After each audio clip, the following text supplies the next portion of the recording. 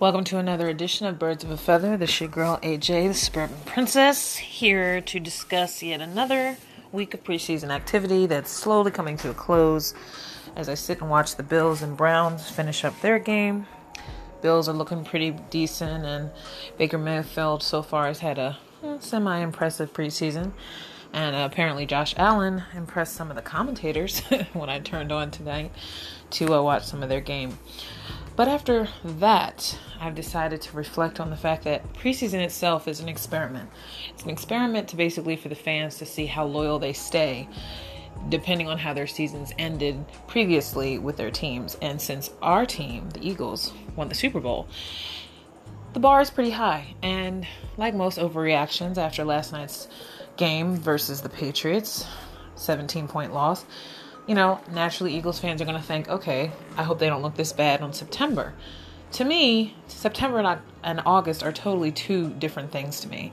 And honestly, even though I subconsciously didn't realize that, but I said it, in my head, I thought October may be the month that will really define the Eagles, because you figure if Carson does not start in September, like they're rumored to be saying, unless he's medically miraculously cleared, October sounds like a more relevant time for all players who are being held back to continue rehabbing and nursing injuries like Alshon Jeffrey and whatever's going on with Nelson Aguilar all of a sudden. But I think a lot of players are actually just staying low on purpose because they've probably been grinding it out most of the training camp and the May camp. So it's like some of them probably, their bodies might be talking to them and saying, you need a break. Others have been able to kind of just hang out on the sidelines and just be faces for the rookies. And then there are others like Bryce Treggs, who's been on the Eagles squad, if not practice squad, for a couple of years and has still not really made great strides. In fact, he got a new injury last night, which probably looked like a really strained hammy. But Bryce Treggs always seemed like he was that kid that probably had promise, but he just never seemed to be anything but a flash in the pan occasionally in fourth quarters of games. And I think he played in one game where he's not started, but I know he played a few quarters, and he caught a really deep pass one time. But there's nothing about him now that I've looked at him and accidentally met him in person when I was hanging with friends and going to a get-together at a building apparently that he was coming with a couple girls with. I just looked at him and thought he looks like he's maybe not even a foot bigger than me, and he just looks like a guy walking down the street. Nothing about him intimidating, nothing about him screams NFL players. So I feel like he's just there as a decoy when they run out of wide receivers. There's a host of rookies that look like they may or may not make it, and then there's some like Wendell Smallwood who just seem to never get his train going, and I just feel like he's going to eventually either get traded or put back on the practice squad. I don't think Darren Sproles' job is in jeopardy. Corey Clement's fine. Jay Ajayi, he could go either way. I mean, if his body doesn't rebound from the whole year previously, especially because he had to amp up probably his rehab after he was kind of thrown onto the team mid-season, and now he doesn't have LeGarrette Blount to bounce off total carries, I think that it's going to be a big test to see if that year addition contract is going to be worth it for him, or is he going to be one of those candidates that might get traded, I don't know, for some weird reason. Say Nick Foles gets a random deal mid-season and he ends up going somewhere. Are they going to throw Ajayi in there? I mean, Ajayi is about as good as he can be as long as the line is, and apparently last night it didn't really allow Ajayi to really do anything, so I can't really say that Ajayi is worth it. I did like him as an asset when he came in because he went right to work, and that's what you want. But because of, they'll talk about his knees and he's not always as fast as LeGarrette and all them. What I'm learning about running backs is they have to get a lane and they have to get a rhythm. And last night the Eagles didn't have a rhythm, and Nick Foles was partially the problem because he couldn't flow with any of the players because some of them probably didn't have a lot of snaps with Nick. So I don't know what they did or didn't do the week before, or if in between training camp they may have been a little light because Nick was having spasms, I know they said about a week or two ago, so maybe that's why he was rusty. But all that stuff is like, they're all members of one hand. So if the head of the tail, the quarterback, isn't working, then the line won't work, then the running backs can't get through the line, and then you just have less progress in the end zone. And with the rookie Nate Sudfeld getting a lot more reps, especially most of the game, There was no threat to seeing Christian Hackenberg, who they just signed last minute as a fourth or fifth option, I guess. And I don't know, from body language, from what I've experienced looking at Christian Hackenberg, he just always seems like he's kind of sloppy. He has a sharp arm, but I just feel like, I don't know, personality-wise, I don't know if he has one. I mean, I wasn't big on the Penn State, football as far as knowing about him, but I just know that there's a reason why he got bounced off the Jets so fast, and there were rumors that he wasn't understanding the plays as far as how to call them, and that's why he quickly disappeared from pro ball for about, I don't know, the rest of 2017, 2018 season. So I just don't know what the Eagles can bring out of him. I just hope that if I do see him play a little next week when they play the Browns at home, if they play in Cleveland, I'm hoping that he shows something worth looking at.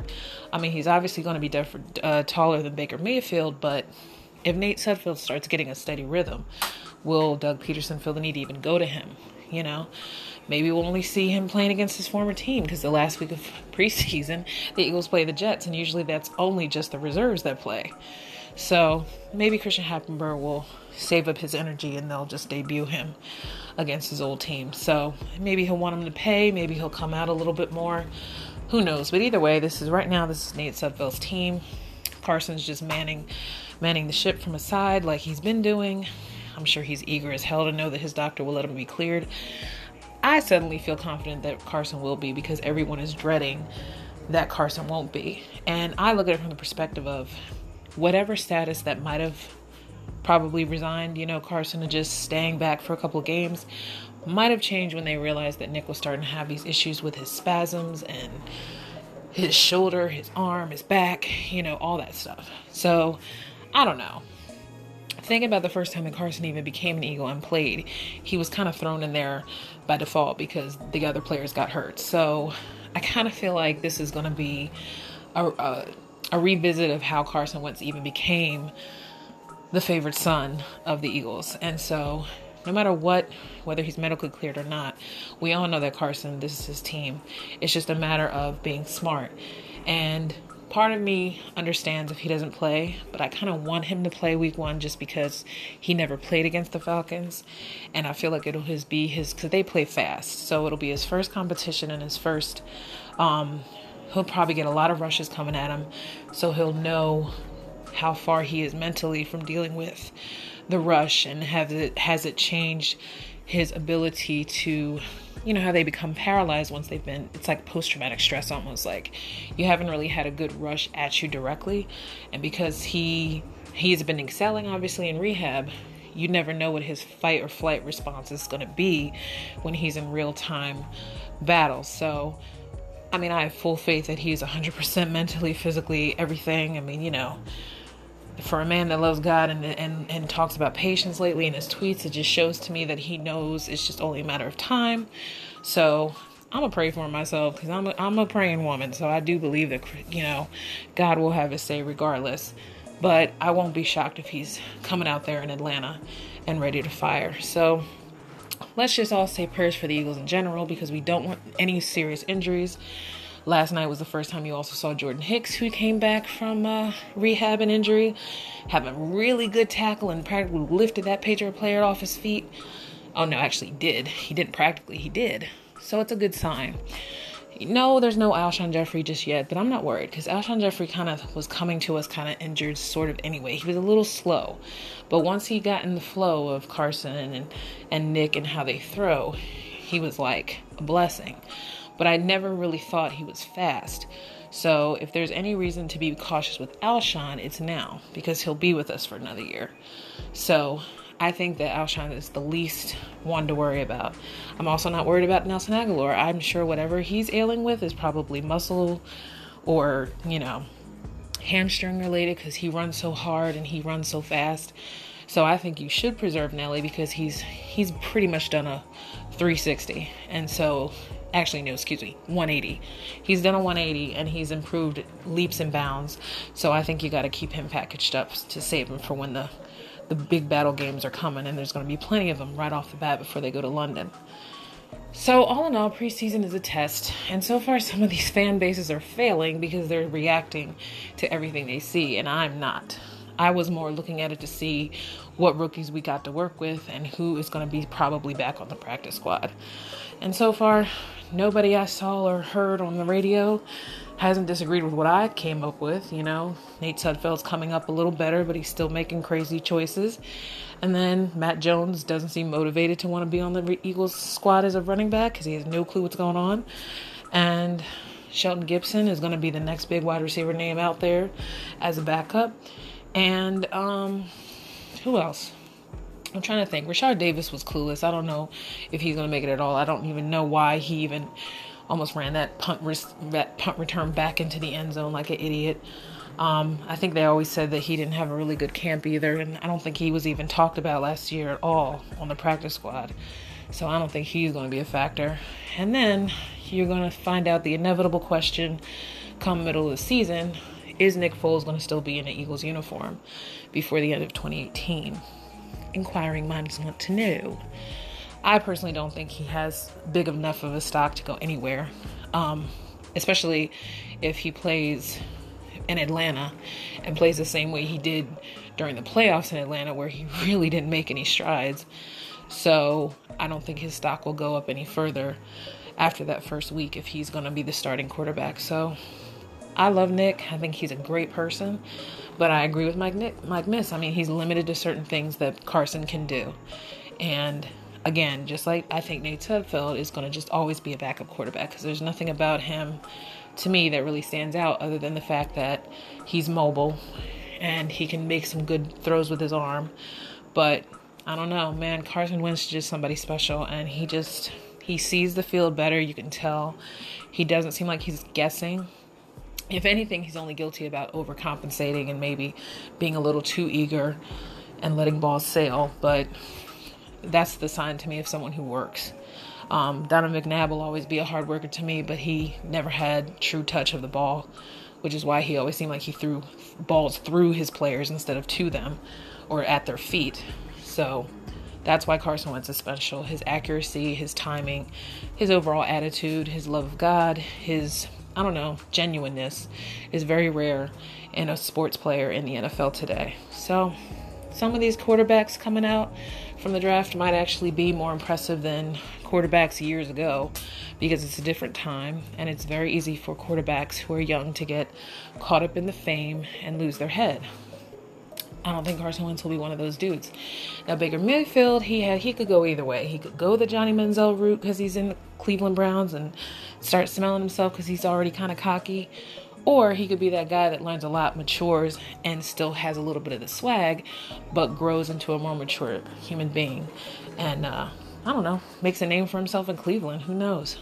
Maybe he'll give Cleveland the lift they need as far as motivation. Because that dog pound group of fans, man, you talk about dedicated. Us Eagle fans are the best in the world, but the Cleveland dog pound fans are loyal like a true dog, and you can only respect that. If anything, I feel bad for them. I hope that they win more than 5 games. Let's put it that way. But preseason is just basically a litmus test, nothing to get upset about.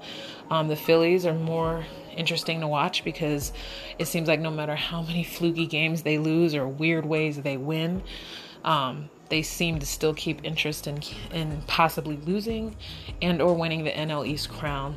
I say they do win, but I wouldn't be shocked if a few stupid games could kick them out because they're, not focused. And with Gabe Kapler still kind of being on that bubble of either being the best coach in the NL or the worst, anything can happen. And this is the only reason why I think anybody outside of NL baseball is interested still in this team.